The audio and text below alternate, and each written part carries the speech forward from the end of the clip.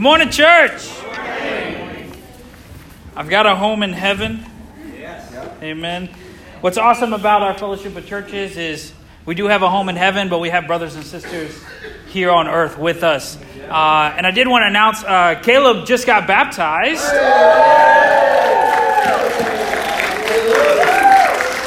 Goes to James Madison University.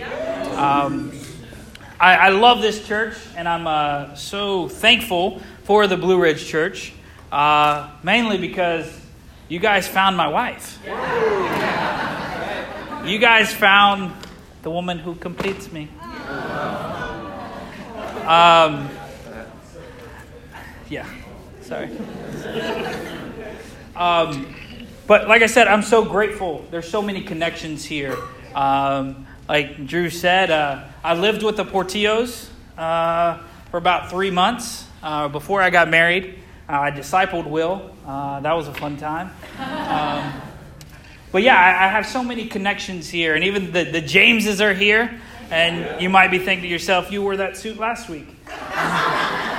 Because I don't preach normally, and this is my one preaching suit. So, praise God for second chances. This morning, what God is amazing. God's worked it out in our lives and given both myself and Brittany the opportunity to go into the full-time ministry and lead the planting to Lynchburg, Virginia. It's exciting. It's extremely scary. Right now, we both work full-time. I work as a civil engineer on the Chesapeake Bay Bridge Tunnel, and she works as a academic advisor at Regent University. So we're comfortable. You know what I mean? We're very comfortable with where we are, and it's taking a huge step of faith to get out of our comfort zone, to quit our jobs, to go into the mission field where there's a form of godliness, but they deny its power. And so this morning, that's what I want to talk about. The lesson's not necessarily about Lynchburg, but it is about making faithful decisions as well as living out a life according to the mission. So go ahead and turn over to Isaiah 6. This is a very familiar passage. When I first got baptized in 2011, that first summer, we went to an ICMC down in Georgia, the Deeper Conference. I was about 3 months old as a disciple, and there was a lesson given, and they said the challenge was have the heart to go on 2 mission plantings, one domestic and one foreign. In my head, I wasn't leading it. I was like, yeah, I had the heart. Let's go make a difference for God. And I think it was out of faith that I had that heart, not just zeal without knowledge. But that's what we get the opportunity to go do now, is to lead the church in Lynchburg.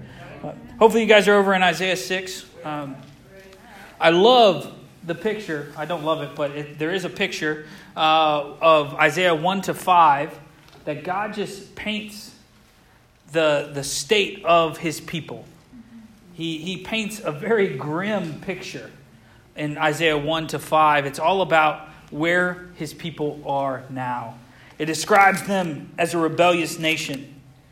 It describes them as a faithful city who has become a prostitute. It is described that he gives woes and judgments onto them. It's not a very pretty picture of how he's telling the people about themselves, right? But all in all, God ultimately wants everybody to come back and have a relationship with him, right? The whole point not is to hurt you, to turn you away, but to bring you closer and to have a relationship with God. And he does that through prophets going and exposing the nation and calling them back to God. And that's where we kind of pick up here in Isaiah 6, is where God is about to enlist Isaiah to do exactly that. So please read with me in Isaiah 6. He says in verse 1, In the year that King Uzziah died, I saw the Lord, high and exalted, seated on a throne, and the train of his robe filled the temple. Above him were seraphim, each with 6 wings. With 2 wings they covered their faces, with 2 wings they covered their feet, and with 2 they were flying. And they were calling to one another, Holy, holy, holy is the Lord Almighty. The whole earth is full of his glory. At the sound of their voices, and the doorposts and thresholds shook. The temple was filled with smoke. Woe to me, I cried, I am ruined, for I am a man of unclean lips, and I live among the people of unclean lips, and my eyes have seen the King, the Lord Almighty. Then one of the seraphim flew to me with a live coal in his hand, which he was taken with tongs from the altar. With it he touched my mouth and said, See, this has touched your lips. Your guilt is taken away and your sin atoned for. Then I heard the voice of the Lord saying, Whom shall I send? And who will go for us? And I said, Here am I, send me.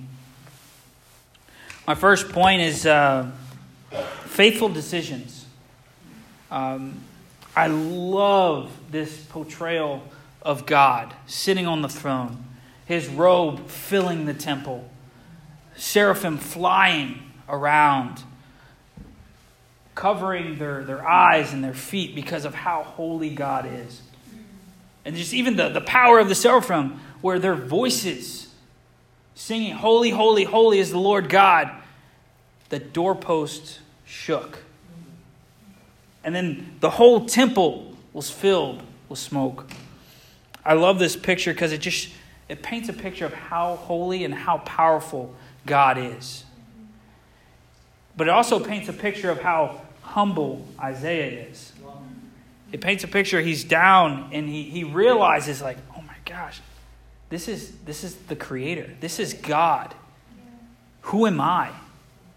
And he takes a reflection of his own life, saying, I'm a man of unclean lips.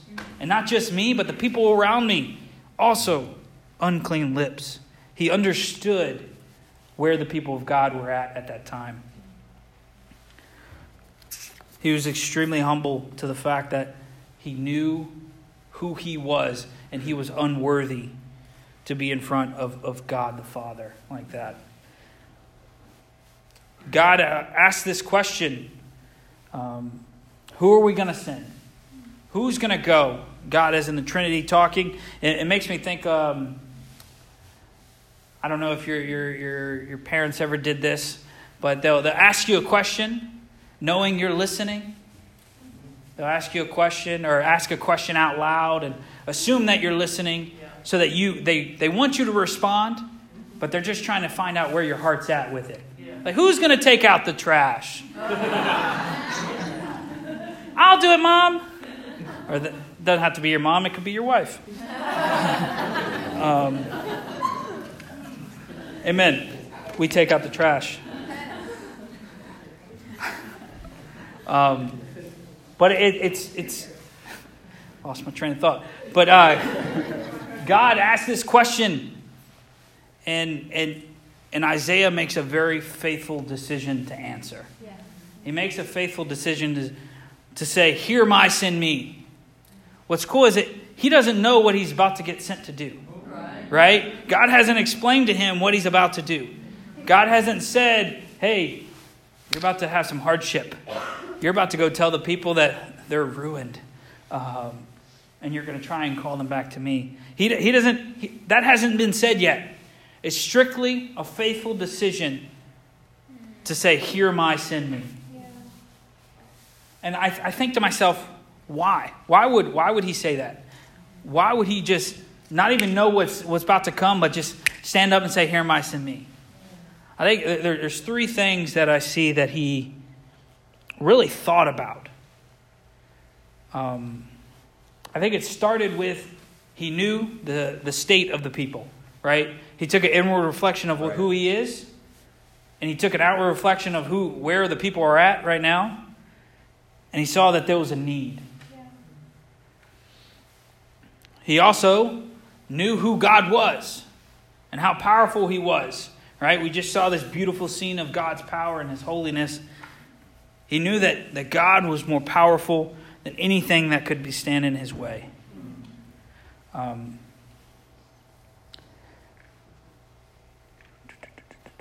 But more importantly, he also just got atoned for his sin. Right? Like he just had the seraphim. Don't know what that actually looks like, but just put a coal on his lips, and his sin and his guilt was all atoned for. So there had to be some type of gratitude there as well. So his faithful decision was based on what was already been happening in his life, what God has already done for him, and what he knows that God can continue to do for him.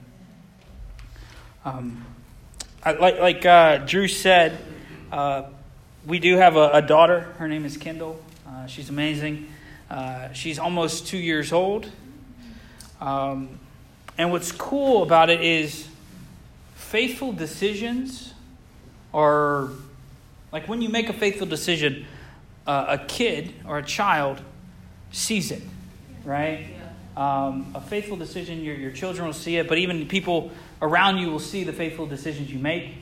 And especially in kids, they see the motivation too, right? They know why you're making that decision. They can read between the lines. And what's amazing is like when you make faithful decisions, you're passing on your faith to your kids, right? And you have an option to either pass on faith or fear, right? The decisions you make, they're either based out of fear or faith, and you can pass that on to your kids. When you have a kid, your life can immediately become so consumed with the child. Whether it's sleep schedules or whether it's sports activities, whatever it may be, it can so easily become so consumed with them. But you as the parent have to make faithful decisions. I know for us, the sleep schedule thing is a real thing. I didn't know about it. I didn't know about it until you had a kid. And if she doesn't go to sleep at this time, that means you're not going to sleep later, which is going to affect your next day. And you could, in my own self, I could start making decisions based off fear rather than based off of faith. But what's cool is me and my wife, we've made it very clear, like we're going to make faithful decisions when it comes to going to midweek and praying. And what's so cool, and Drew can attest to this, because this morning, she loves church. I mean, there's 2 weeks ago, she wasn't feeling well, so she wasn't going to be able to go to church. And she's like, church. No, I want to go to church. Like, she loves it. And amen, sometimes her sleep schedule suffers, but it's a faithful decision, and then she's growing in the faith and loving God. But also just the faithful decision to pray with her. We were sitting down Tuesday. Brittany works late. So me and Kendall were eating together. And we were praying. And then we were eating our food. And she's like, pray. So we go about it and we pray again. And then we start eating again. And she's like, pray. And that happened like 3 or 4 times to the point where I'm like, all right, I've already prayed about like your future. And can we eat now? But it's cool how like a faithful decision will be passed on. You know what I mean? And it's cool when you make that decision, you're passing on that faith to your children. But not even just your children, but the people that see you. Whether you're in school or at work, your faithful decisions will, people will see it. But the alternative is true. When you make decisions out of fear, that'll also be passed on. And fear is a real thing. It's the one thing that cripples our faith, is the fear that we have. And that fear could be anything from fear of relinquishing control, right? Relinquishing control of your schedule, dictating that around God versus school events or even work life. But making a faithful decision in that. Fear of judgment, or what are people going to think if I make this faithful decision? Fear of failing. What if I make this faithful decision and it doesn't go how I believe it's supposed to go? There's this faithful versus fear decision. And as a church, where's our faith this morning? What are we making our decisions out of? Is it out of fear or faith?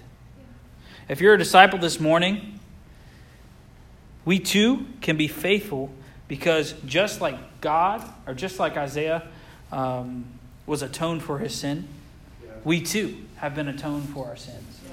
We too have been set free of our sin, and there is no longer condemnation on us for that. So we can make faithful decisions because God has already made the faithful decision to atone us for our sin. We know the condition of our world, right? It's not like we read this and we're like, I've never seen this before. But this is the world we live still today. Go outside, you'll see it. What a corrupt generation we live in, just as they lived in.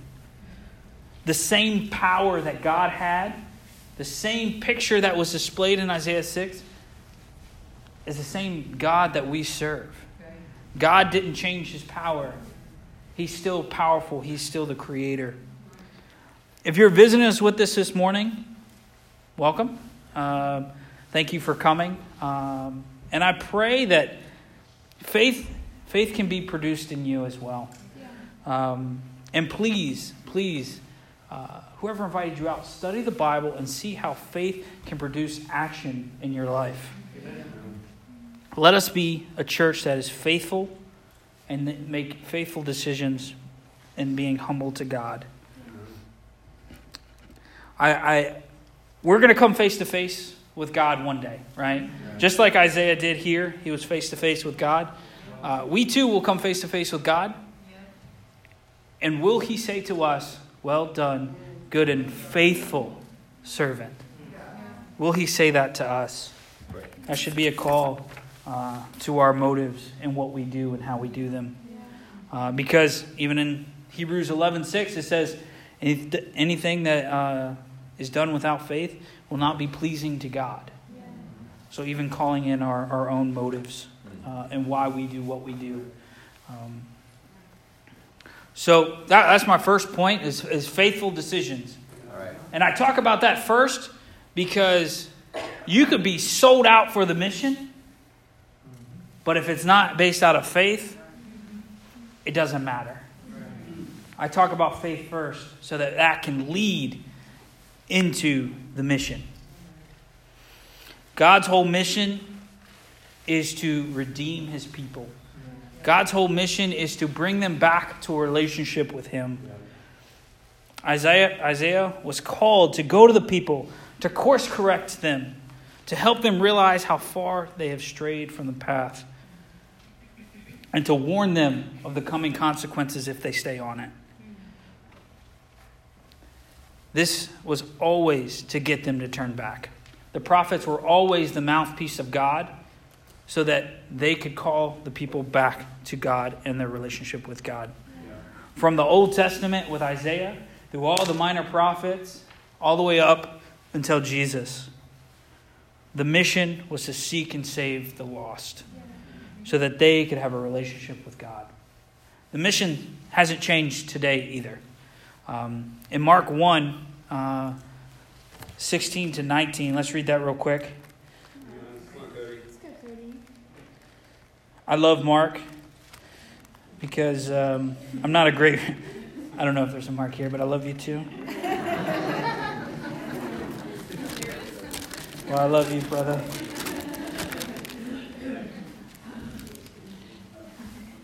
In Mark 1, I'm not a great reader.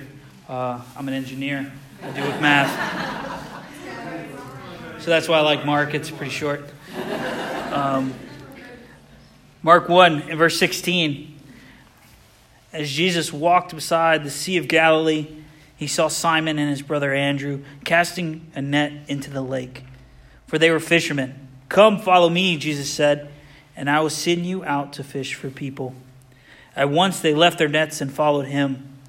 When he had gone a little farther, he saw James, son of Zebedee, and his brother John in a boat preparing their nets. Without delay, he called them, and they left their father Zebedee in the boat with the hired men and followed him. This is a beautiful depiction of, one, Jesus being all things to all men, right? Jesus is walking by the Sea of Galilee, and he comes across these fishermen. And what do fishermen know about? Fishing. So, how does he call them? I want to make you fishers of men. He knows how he can relate with them. He knows their life stage. He knows what they do. So he can easily, if he says this thing, fisher of men, they'll know exactly what that means. They'll know exactly how to fish. They know techniques. They know everything about fishing. So he uses that to his advantage to call them to fish for people. Jesus did this a lot, actually. He talked with the fishermen. How did he talk with the Pharisees? He used the law, the Jewish law, which he knew. How did he talk to sinners? He used compassion and love because he knew that's what they needed. It's amazing how Jesus was all things to all men. And Jesus used this to the benefit of the mission. He used this to bring people closer to God. When you feel connected with something, when you can relate with something, it's easier for someone to call you out on something. You know what I mean? It's easier if you have a connection. It's easier to open up and to talk. Sometimes when I was in campus, I'd just walk around campus trying to find someone with a Redskins jersey or any type of Redskin merchandise. And I would be like, bring up conversation, right? To bring up conversation about the Redskins or football in general. And then somehow I would finagle and talk about God. And it's easy because men love to talk about sports most of the time. So I can bring that, use that to talk about God.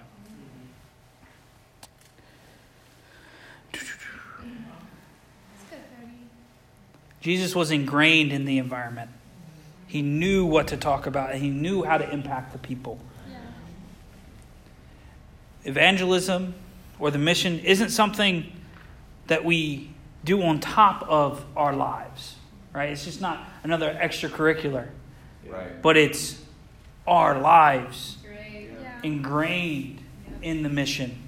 Because God has put you in the specific position that you are in right now. Whether you're a campus student, whether you're young married with kids, empty nesters, wherever you are, God has put you there for his glory. And for that reason, our lives should reflect and be about the mission. Having a daughter, it gave me a whole new group of people that I come more in contact with. Right? As your life stage progresses, there's just more people you can relate to. Right? There's more, like for me, when I was in campus, I related to campus students. So I was able to talk to people about campus things. When I got a full-time job, I have people around me all the time that can relate. There's some things that I can come home and somewhat talk about with Brittany, but she just doesn't understand because she's not there all day. But there's certain things I can talk about with my coworkers that it just rolls off the tip of the tongue and we can relate. Yeah. And we can use that for the mission. Amen. Yeah. It's cool. Yesterday, we came up yesterday and we got to hang out with Drew and Jenny. And what do you do when you have kids? You go to the park. And it was cool. We were able to go to the park. And it's so easy with kids. I know, maybe God knew that, like, as a young parent, you were going to be so consumed and thought about your kids that he made it super easy to talk to people when your kids are the same age. It's amazing. So we were at the park, and we had Drew had a conversation with a father of soon-to-be 4 girls, and inviting them out to church. Like, that's a group that maybe he wouldn't have been a part of unless he came to the park with us. As well as I was talking to this other couple who had a daughter about the same age as Kendall. But it's amazing how God affects your life stage so that you can be to the glory of Him. That's right. What is it for you, church? For us, it was having Kendall, and it made it easier, but also it allowed us to affect so many more people. What area in your life can you be using for the mission? Good question. What area of your life could you be using? Is it your kids, the playground, your sports teams, other extracurricular activities? Are you using them to benefit your children or the mission? Is it work? Are you so focused on work that it's all about work at work and not about the mission? What is it for you? Talk about it. Like I said, Britt doesn't understand most of the stuff I talk about at work. So I'm able to talk about it at work with people and share my faith right there. Right. Or is it intramurals? If you're in college, playing with intramurals, or maybe you're not into sports, but you're more into studying. Is it study groups? Is it book clubs? I don't know what. What are those people? Whatever it is, nail salons. I don't know. But using your whole life to be about the mission and to impact people. Every aspect of your life could be used for the mission. And if it is done faithfully, you can have a huge impact. Right. Our lives should be a living testimony of Christ. Yeah. God has given us the mission to seek and save the lost. And if we do it faithfully, we can do just that. Amen. What I love about the mission is it's not just about sharing your faith, right? That's a big part of it, inviting people out to church. But in Matthew 28, it talks about teaching to obey, right? It's not just about taking your invites and giving them to people at the mall or at school, at work, but it's about the whole process of inviting them out, helping them grow in their relationship with God, then to the point of baptism and forgiveness of sin. And then, I don't know about you, but I wasn't perfect when I got baptized. I needed continual help. All right. It's a whole process of the mission and strengthening and loving people. How are we doing with that? Amen. If we're super evangelistic, praise God. But how are we doing even with studying the Bible with people? How are we doing with encouraging each other, helping one another? The mission doesn't stop when we just invite them out. The mission is just starting and helping them to know God even more. No matter your life stage, be about the mission. Not just being about the mission, but making faithful decisions about the mission. Like I said, this lesson wasn't supposed to be about Lynchburg. Amen. We're going to make a huge step in faith in going to Lynchburg, Virginia. But you guys have your own missions here. You guys have your own mission in your schools, at work. And then even eventually, Harrisonburg. Come on. You guys have your own mission. But again, I am here to talk and to let you know that there is a mission planting going out in Lynchburg, Virginia. I'd like to invite my wife up. Lynchburg has no appeal to me. Just being honest. I grew up not religious at all. She grew up an atheist. The environment of Lynchburg just didn't appeal to us.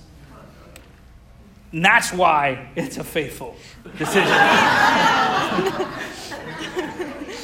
That's why.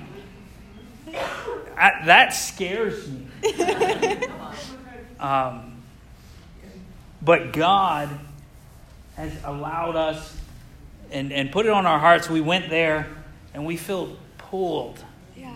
We felt so pulled to go there because of the mission, because it was an opportunity for us to step out on faith. Yeah. So, we are the Dowdies, by the way. We're the Dowdies. This is at Lynchburg University. It's a beautiful campus. But we're the Dowdies. I'd like for Brittany to share just about us a little bit. Awesome. Good morning, family. Morning. It's crazy to think. So it was just over 10 years that I became a disciple. And I was baptized here in Charlottesville by people from the Blue Ridge Church of Christ. Like, it just feels like coming home today. So I'm just grateful for each one of you for being part of that.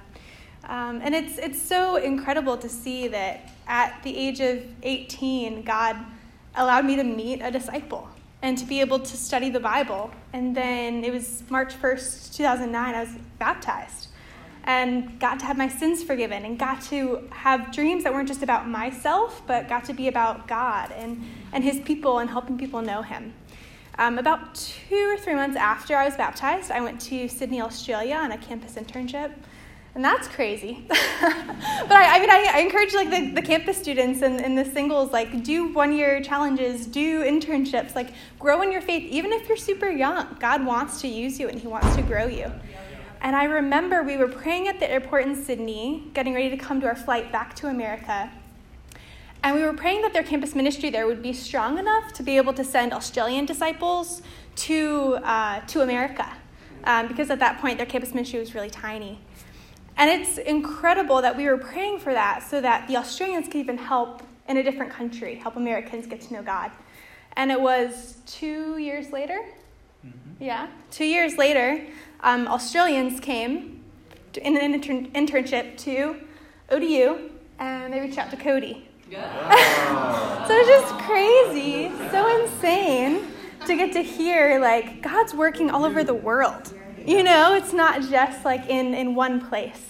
But yeah, I just wanted to share that little part of our story that God's been working in all of our lives throughout our whole lives. Right. You know, it's not one specific right decision we made and all of a sudden that's what made us a disciple. I mean, they can choose the Lord. I think that might be it. But that God wants to get into our lives and wants to use all of our decisions in the mission anywhere we are.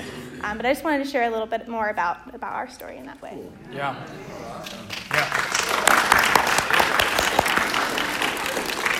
No, it was crazy that it was second semester sophomore year, horrible first semester, and I was going to the gym because I was dedicated. Now I'm going to get back in shape, but also I'm going to cut out everything in my life, very humanistic.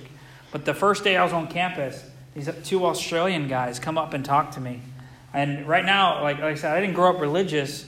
I don't even know why I agreed to study the Bible. But it was cool how God used that. You know, God used that one instance to change my entire life. And that's, in the mission, that's what we have the opportunity to do, is to course correct people's lives for God's glory. So that's a little bit about us. That's who we're going. We're trying to make a faithful decision to go to Lynchburg, Virginia. This is Lynchburg, not too far from here. It's maybe an hour and 10 minutes. Maybe some of you guys are from there or have been there before. It's about 50 square feet. Or square miles, sorry. That would have been really small. But it's actually fairly big. 50 square miles. There's about 75 to 80,000 people there. You can see the little dots. Those are all the universities or campuses that are in Lynchburg. What's crazy, I read this stat that there are more churches than convenience stores in Lynchburg. Like I said, a form of godliness. They're searching for something. Yeah. There's people there that I'm just going to go to the local church, which could be 3 on 3 separate corners. Just driving in Lynchburg, you'll see a ridiculous amount of churches. Us as a church, we're going to plant a church there, not because they don't already have them, but because we can go faithfully and make a huge difference and have people actually living out God's word and God's will for our lives. Yeah. You go to the next slide. Okay. So I just wanted to talk a little bit about if your heart is pricked. And even if it's just a little bit, or maybe it's more so my friend might be interested. Amen. That's okay too. We just wanted to let you guys know a little bit about the job opportunities out there, because realistically, we all gotta have jobs, right? We gotta be able to pay for a move and living and all of that. So these are just some of the industries that are out there. Higher education is a huge one, of course, like all the colleges that we pointed out. So if you have ever worked in, university, whether it's faculty or staff, they definitely need help out there with that. Healthcare and insurance. So if you're a nurse, if you're a doctor, if you work in the medical field, every little town's got to have hospitals, right? And places where you go to the doctor. So that's a good industry. Public schools, of course. A bunch of kids need teachers. So if you're a teacher, that'd be a great opportunity. And then other opportunities are working for the city itself. Manufacturing is a big one. And nuclear engineering. Who would have thought, right? But if you know a nuclear engineer who's faithful for the mission, or if you are one, please, by all means, think about it and talk to us. Yeah. Amen. I've been poking a couple guys in Hampton Roads who work in nuclear energy for the Navy and praying for that. There are a lot of colleges. The biggest college there is Liberty University. Mm-hmm. Not sure you're aware of this, but they're a pretty big deal. They were in the tournament, the March Madness. I know you guys have your own. But Liberty's kind of a big deal. And in 2020, 2021, they actually play UVA. So, amen. They're a great school. It is it's a Christian university. There's also Lynchburg, University of Lynchburg, previously known as Lynchburg College. Gabe Santos was a professor there. So pray for that. And if you're a teen and you're interested in colleges or anything like that, please come talk to us as well. We have a couple students that are already interested in Liberty or Lynchburg College. So if you're a parent of a teen, you can also push it a little bit as well. And then there's also Randolph College. One of the major industries in Lynchburg is the higher education because of these universities. So please, if there's a 1%, 0.1% chance that you would be interested, or like Brittany said, you have a friend that might be interested, please come talk to us.